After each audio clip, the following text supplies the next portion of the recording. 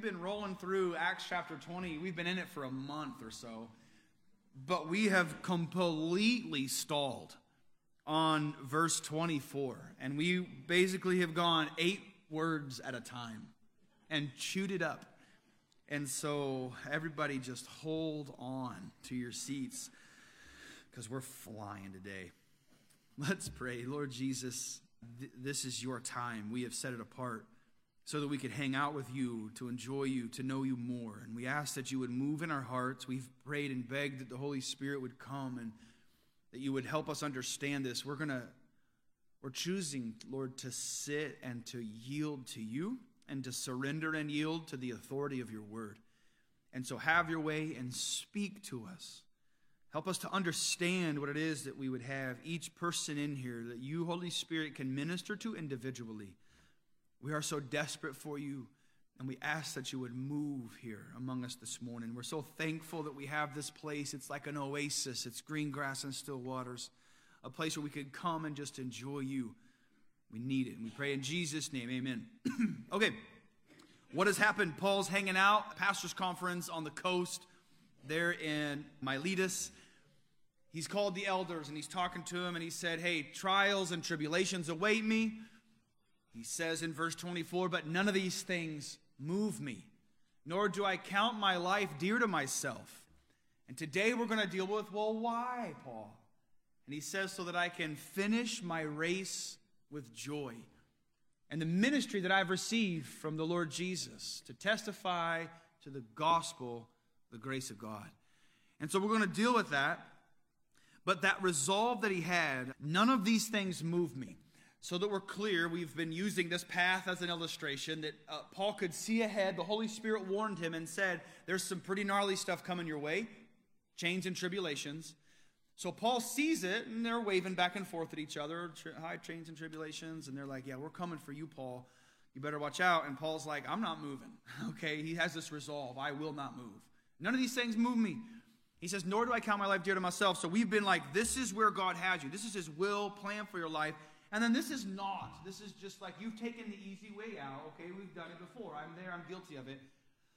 And so now I'm outside of here, and I'm taking this, I don't want to deal with the hard things. And so I'm going to do it this way, or I'm going to take this route, or I'm going to do this or that. What I want to be clear in what we're doing, when I step from here to here, we're not talking salvation, okay? We're talking just God's will for our life, right? I'm not saved and now I'm unsaved. No, guys, God's grace covers these things. We talked about it, how he loves you even when you do sidestep, even when you do count your life dear to yourself. Guess what? It's sin. But he paid for it. And so we're not doing that. We're not doing condemnation. I want you to understand it. Like, we are secure in Christ. That's our position. Stay in Christ. We'll just stop with that. Stay in him. What I'm trying to illustrate to you is this is what God has you on that path. You know what's coming and you know what's right, but you're like, I just can't do it. And you step aside and you miss out on being useful. And that's how I want to maybe articulate it to you in this way. That Paul talked to Timothy about it, where he said, in a great house there are not only vessels of honor or dishonor, gold and silver, and then they had like wood and some other things.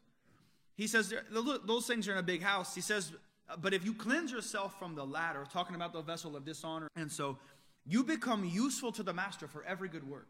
It's not a matter of salvation. It's not a matter of God looks at you and says, oh, I like them better because they're more useful. That is not how it works with God. He sees you as he sees his son Jesus. It's as simple as that. I want to believe it now. I want to walk in it. But I do become useful. The nearer I draw to the Lord, the more useful I can be. The more I walk on the path that he has for me, I'm just useful. That's all. It's not a matter of salvation or not. It's not a matter of he loves me more or doesn't. Now he owes me something because I'm really sticking strong to his path. That's not how it goes. Is there joy in the presence of the Lord like that? Is there outrageous benefit and satisfaction to walking in the will of God? Like, of course, you guys. Absolutely, because his ways are the best ways. When I step out over here, it's me living my life, and I'm not good at it. I ruin it. I mess it all up. But here, even though it's hard, and as we've been kind of dealing with things, like, are we coming to terms with the fact that maybe things are going to be difficult? Absolutely they are. You have been promised. It's going to be hard. And so then as a church, it's like, okay, I want to come to terms with this. And how do we do that? Well, we've been discussing. None of these things move me. Lord, I want that to be true in my life. I want to be able to say, God, please help me. Stay right where you have me. Whatever comes my way, Lord, here I am. I'm with you. Nor do I count my life dear to myself. Very quickly, we talk. You are enormously valuable. In fact, so valuable that Jesus purchased you with his own blood. How amazing is that fact? You are so valuable, so loved, so precious to the Lord. And yet he asks us to put ourselves into harm's way. Just like the tank, just like that fighter, just like the aircraft carrier, enormously valuable, $13 billion, folks. And yet it is made to go into battle.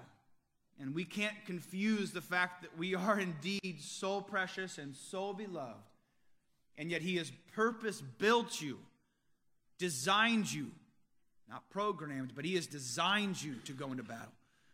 So don't count your life dear to yourself so that you can finish your race with joy, which is where we pick it up. There's a course laid out before you, and we would want to finish that course. I want to bring it to completion. That would be good, especially once we consider what that course is. In Ephesians chapter 2, Paul says it like this. We are his workmanship, each and every single one of you, created in Christ Jesus. That position is so important in Christ. You're created for good works, right? Purpose-built, designed for it, which God prepared beforehand that we should walk in them. And so he would say, walk in them. When I have this stuff prepared and I do this, that's me not walking in it, right? That's all. I'm not walking in it. Now I'm over, you know what I'm saying? So hard things come. God's prepared it for us. That's what he has ordained. He's allowed. Do we live in a messed up and broken world? You better believe it. Are things hard and awful because people are sinners? Yes. And God allows that to go. There are many things we see and many things we don't see that God spares us from. In heaven, perhaps, we'll be able to see his hand of providence that we couldn't see right now. And when sometimes we can be bitter because things are coming into our life, if we only knew what God has spared us from. Right? We don't see that, do we? We can't see it all the time. And yet we know that he's good, and we know that he loves us. We know that he cares for us, but we also know that he created us for a purpose. And so, Lord, okay, I want to come to this terms with the fact I'm here for you, for the glory of God. Paul could say it like this in 1 Timothy 6. He says, fight the good fight of faith. Lay hold on eternal life, to which you were also called, and have confessed a good confession in the presence of many witnesses. Paul's encouragement to Timothy was keep on going. Keep fighting that good fight. Don't be moved. Don't count your life dear to yourself. You have been purpose-built. Keep it up. Keep going so that I can finish my race. Self-preservation will take me off of that course. Self-loving, me putting myself on a throne, will take me off that course. Two things run opposite of each other. God's will, plan, and design is one thing, and then my flesh is quite another, isn't it? And they just don't work together. And yet God, in his wisdom and by his grace, has sent his son Jesus to set us free from the bondage that we were in to the flesh. That I no longer have to obey the flesh. I have been made alive. My spirit is alive. I can now choose to make a decision to follow him. When I do that, guess what it's called? It's called worship. Every single decision you make is a decision. One can be worship, one can be rebellion, right? We have that choice now, whereas before we didn't. You were in bondage. You had no choice. God has set you free. You can now worship and know him. Okay, how do we do it? We've spent a lot of time going through it. I'd like to introduce you to another verse that you guys will know, but as far as understanding the difference between condemnation and conviction, I want to bring that before you really quickly, because sometimes when you hear these things like, hey, stay the course and don't love, it's like, well, I'm not good at that. And so, okay, what do? Condemnation takes you away from God. You feel like you got to hang your head and I got to go over here and I've got to do something now to earn God's favor again. And just so that you are very clear on this, that is demonic. Okay? That is not how it works. God loves you, and he's already paid for that. He's taken care of it. What does God desire of you is to be convicted, that the Spirit of God would draw attention to areas in your life where you're not walking where he would have you walk. And what are you supposed to do in response? Nothing but go to him. Condemnation pulls you away from the Lord. Conviction draws you nearer to him, where you would be hungry to be with the one the only one who can help you. It's Jesus. Conviction draws you to Jesus. Condemnation pulls you away from him. Just so you're aware. These things, we would hope that there would be conviction. I am convicted. I have been really challenged by this time we've spent here in this section. Not being moved. And so this last month, my wife and I were sitting in the parking lot of Meijer, just chit-chatting. I bought this shirt at Meijer. I've had so many people ask me, where'd you get that? It's a sweatshirt. I got it at Meijer. Buy one, get two free. I got it for $8. I got these jeans for $16 at Meijer too, okay? We joke about how we've arrived at this station in life where we buy our clothes at a grocery store, you know? It's like, what has happened to us, Kristen? Anyway, we're hanging out in the Meijer parking lot, just chit-chatting, and like things are heavy.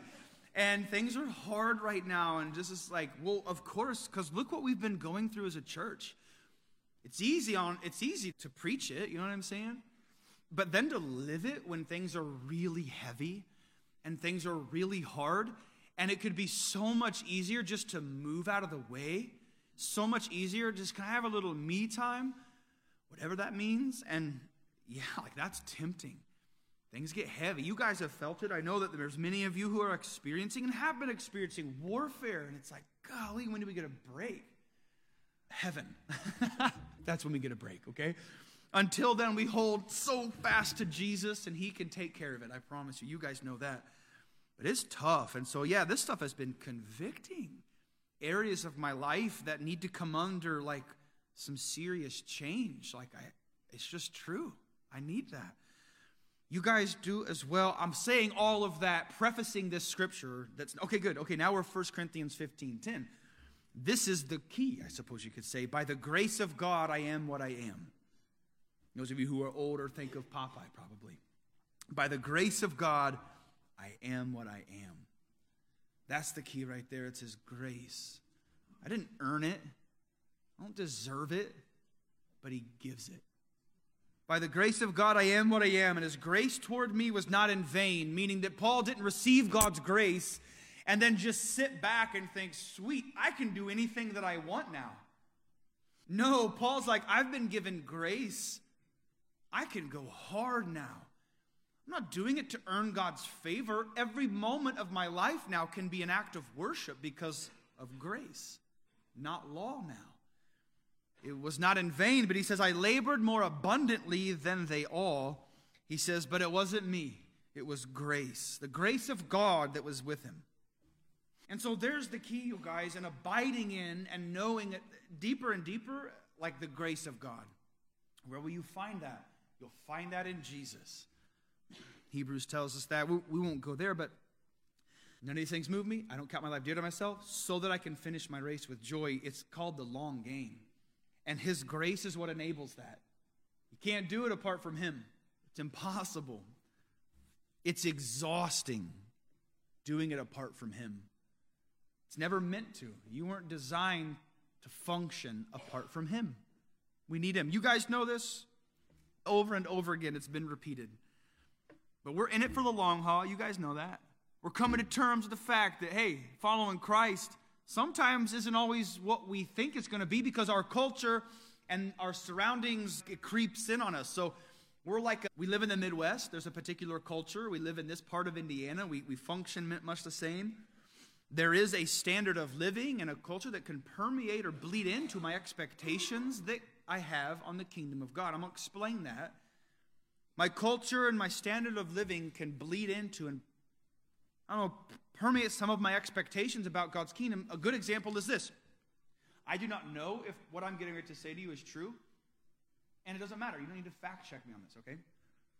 Burger King, in my opinion, was the first fast food restaurant that let me order food how I wanted it to be ordered, okay? Their motto is BK, have it your way. And so we live in that world where I can go. Now, when's the last time I had Burger King? No clue. I have absolutely no clue. Years or decades ago, you know what I'm saying? I do smell it when I'm on Pendleton Pike, right down here. and they have that flame broil, like I do smell it, and it's actually a pretty decent smell. Anyway, but BK, have it your way. I could order it without onions, a Whopper Jr., a Whopper without onions. That's pretty cool. Thanks, Burger King. To have ease and luxury, we live a life of relative luxury, guys. We're inside this beautiful building right here. Praise God for it. I'm thankful for it. I'm thankful that we don't have to kind of hide away in a basement because we can't be registered. We can't praise the Lord. Not everybody has that luxury, guys. We have missionaries that are sharing right here. It's hard. Praise the Lord for what we've been given. I'm thankful for it. Thankful. I just don't want it to lull me to sleep, right? I don't want that to make me think, hey, this is pretty easy. But you guys, following Jesus isn't easy. Warring for the souls of people's hard work. And I don't want to be lulled into that. I don't want to just have it my way. I don't want to live in luxury. I'm thankful. And I hope you guys understand what I'm saying. What we have, and even considering the freedoms that we have, guys, that's been hard fought. I'm thankful for it. I do praise the Lord for where we live. I love where we live. I really do. But sometimes we can become accustomed to being catered to, and that's dangerous. It really is dangerous. Think about your kids. You shouldn't, if I can be so bold, cater to your kids. Grandparents, you get a pass on that. All right? Grandparents, I really think you get a pass on it. We have to de-grandparent our kids. Or in the past we had to. My mom and dad, or Kristen's mom and dad, if they were with my mom and dad, or they're for any amount of time, it's we have to fix them. We have to fix them. I'm not going to say yes to everything you ask. I'm not going to cater to my kids. I don't want to raise pieces of trash. So I'm not saying yes to everything. I'm not going to cater to them. It can be a dangerous thing when people begin to expect being catered to. Hey, are we here to serve? You better believe it. There's a difference between serving and catering to. Jesus came to serve, not be served. I would be cautious to say that he'll cater to your every need. He loves you way too much to do that. He loves you way too much to do that. I can't allow that to happen. Sometimes your kids just need a little bit of encouragement. My youngest two, I think Chris and I were gone, maybe at the conference in California. I come home to a ginormous pile of leaves in my yard. Right by we have this play set, right? And so it's 8 feet tall. The kids, all right, we have crazy kids, but they're getting up on there and they're jumping off onto this massive pile of leaves. I don't get leaves in my yard. And so I'm like, why is there a giant pile of leaves in my yard? You want to know what my kids did? I'm going to tell you right now. My youngest two traveled our neighborhood and asked all of our neighbors for the bags of leaves that they had raked up. Okay? I come home. I'm like, you did what? You took all the neighbors' leaves and you put them in my yard. And I could not believe it, you guys. I could not believe it. I understood it. I get it. I really do. I get it. But you guys, okay, so anyway, I let them have their fun. And I know I try to be so good about not even saying anything. I was like, what'd you do? And there's these, Meyer has those brown bags. I'm like, there's brown bags all over my yard. What is going on in my life? And so they had their fun. Now it's raining. My yard's probably ruined underneath of them. But I make my kids go out there, my two youngest, and it's you're going to put these somewhere else. And so they were out there for an hour and a half, and they will never do that again. I can promise you that. They will never do that again. I had hot pancakes in there in the house, and I'm like, you aren't coming in, and you're not getting a pancake until those leaves are picked up. So they had their fun. What are we doing? We're not catering, okay? I'm helping my kids follow Jesus. That's what I'm doing. There you go. I'm helping them follow Jesus, I promise, and get my yard clean. So we must remember, though, that this is not our home. And so sometimes we can become accustomed to the way the culture is and then apply it to God's kingdom. That's not how it works. We live for God's glory and for others. You guys know that. God's word informs us and counsels us on what to expect and what not to expect, not the world around us. And so bear that in mind. You guys know this. You are a taught church. Bill and I were faithful to teach you God's word. We're going to get to what it means to have the full counsel of God's word given to you. I know you know these things, but it's like to stir it up. Once again, I want to finish my race. I want to finish it. In order to finish, man, I can't be moved, and I can't count my life dear to myself. I must be steadfast in the Lord, and I must let him and his love satisfy me. I want to finish my race with joy. We're going to pause for just a moment and consider what that might mean.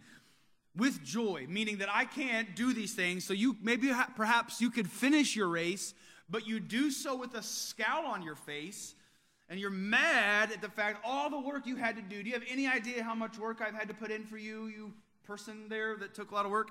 And you're angry about it, and the Lord's like, nope, that's not how my kingdom works. That you finish your race with joy, that your countenance, your attitude, and your demeanor actually matters. What you do matters. We've been through that. We've got to finish the race. We're talking it's souls of people, so it's really important. But you finish the race. What you do is vital, but how you do it is important as well. I don't know where it is on a hierarchy, but how you handle yourself in ministry and loving people, like that really matters. It's joy. You guys know James, count it all joy when you fall into various trials. You know, the testing of your faith produces perseverance. Like, you know these things. There's something about joy where your mind is set on the Lord in anticipation of his grace and his mercy and his faithfulness. Philippians, this is Paul speaking to the church that he loves so dearly. You're going to hear it right here.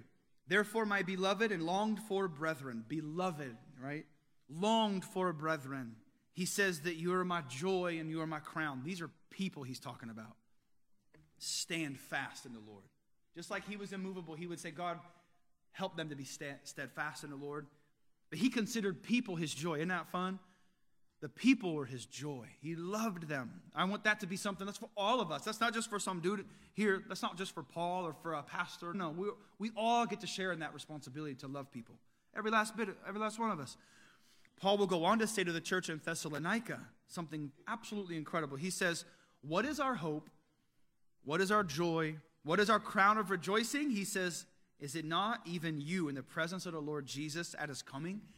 What Paul got fired up about and what brought joy into his life was thinking about each one of these people that he knew coming and being with Jesus. Like, that's what he got fired up about. And I hope that resonates with you guys, every single one of you, be it your kids, your grandkids, your coworkers, or your employees, or whatever else it might be, people in your neighborhood, that it's like, man, that what motivates and moves me, the joy that I receive, in part, no doubt, is that people would come to know Jesus and then like be built up and established in him. That would bring me joy. Not the world, but people knowing the Lord and people growing in the Lord. That's what's up.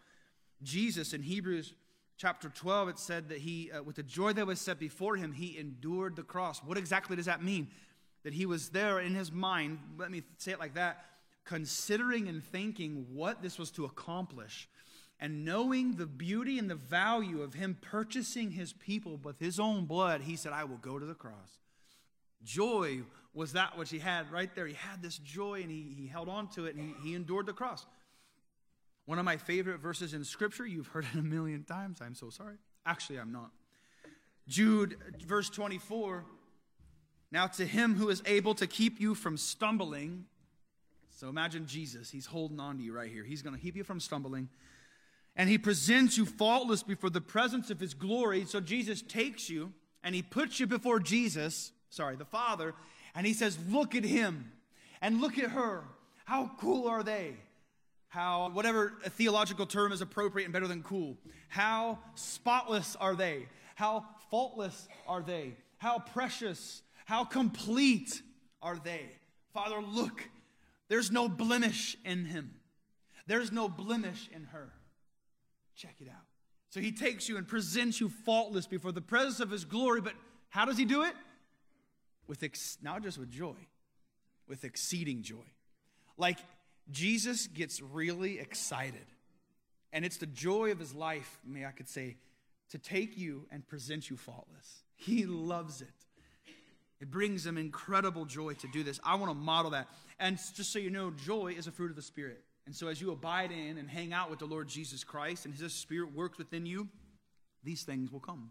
If you struggle with joy, check it out. Hang out with Jesus.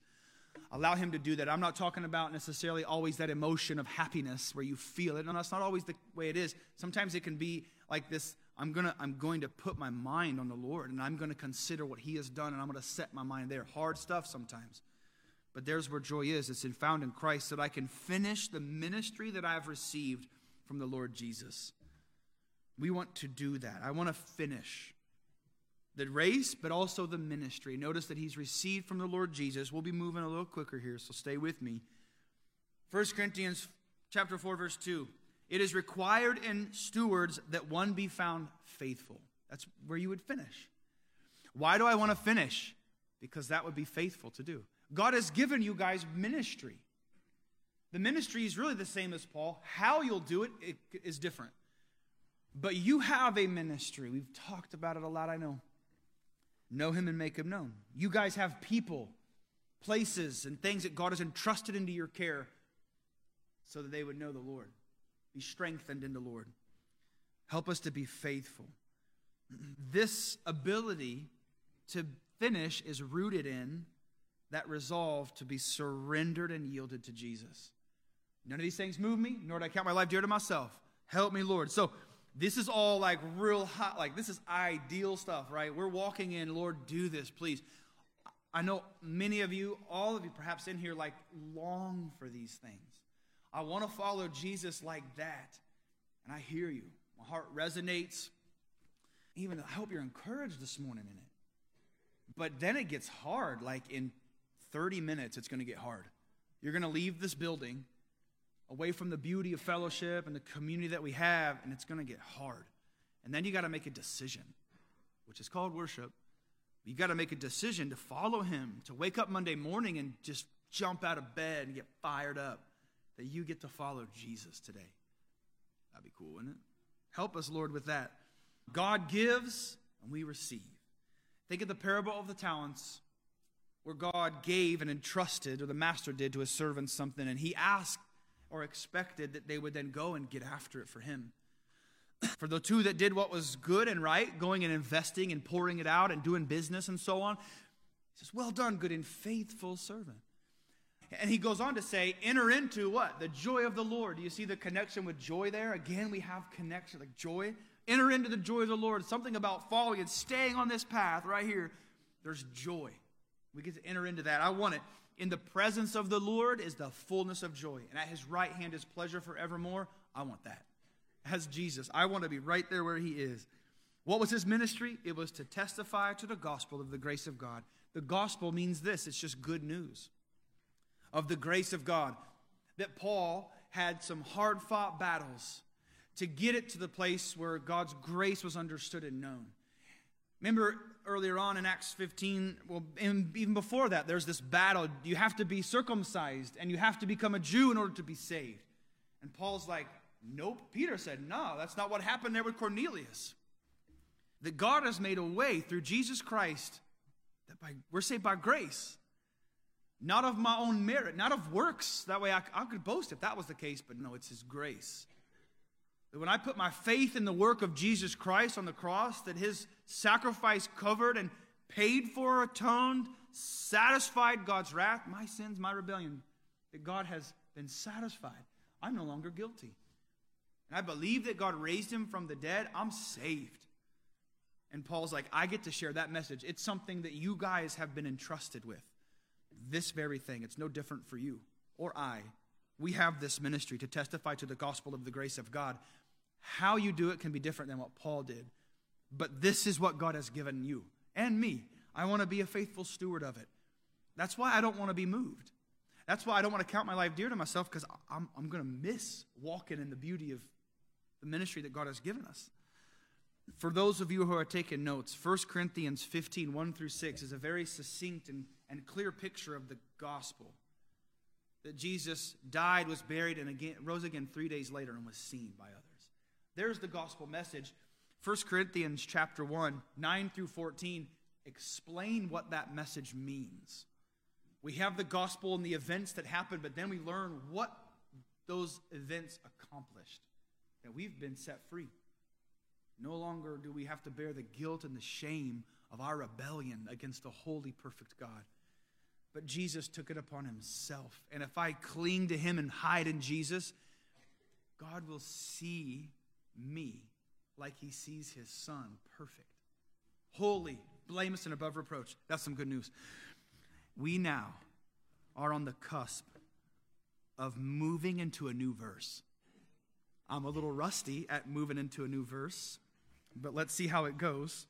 And indeed, this is verse 25, and indeed, now I know that you all, among whom I have gone preaching the kingdom of God, will see my face no more. Paul knew that his path took him down some rough areas. He wasn't going to be able to hang out at this pastor's conference anymore on the coast of there in Miletus. So then he says, I testify to you this day, I'm innocent of the blood of all men. How could he say that? Well, he'll explain it here in verse 27. Beautiful verse. He says, for I have not shunned to declare to you the whole counsel of God. How can he stand before them and said, I am not guilty? If you guys do something stupid, it's your fault, not my fault. Because I haven't shunned to declare to you the whole counsel of God's word. He actually said that already in verse 20 where he says, I kept back nothing that was helpful. Everything God had given Paul, we could say, Paul said, here it is. I want you to know all of it. That counsel that we're referring to, plan, God's will, God's purpose, all of it, we now have it preserved in the 66 books of Scripture. That's not what Paul was necessarily referring to then, because guess what? We didn't have this. Paul didn't have a Bible that he was referring to. He had the Old Testament. Right now, like they're living in the midst of what this is. When we give counsel and when we consider anything, when you guys talk to people, this is what we have to go off of. It's right here. Anything that comes from any other source, I'm very skeptical of. If you want to tell me that some angel appeared to you and told you that in a hill over there's a couple gold tablets that you should dig up and then translate and write a new book, I'm not going to buy it. This is what we have. This is God's counsel. It's finished. It's done. It's complete. It's what we need. We now have the incredible privilege to then take this and study it. We're doing that today, right? We're studying it.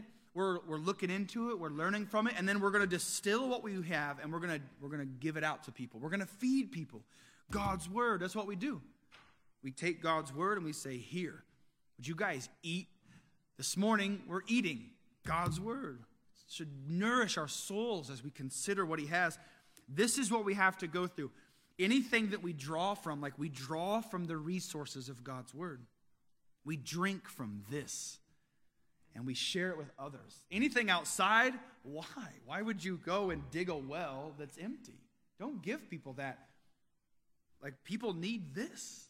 They need something that's real and will feed them and nourish them. It's God's word. So Paul does this. I have not shunned to declare to you the whole counsel of God. And that's why we go from Genesis to Revelation. We find that imperative. This is part of the ministry that we have.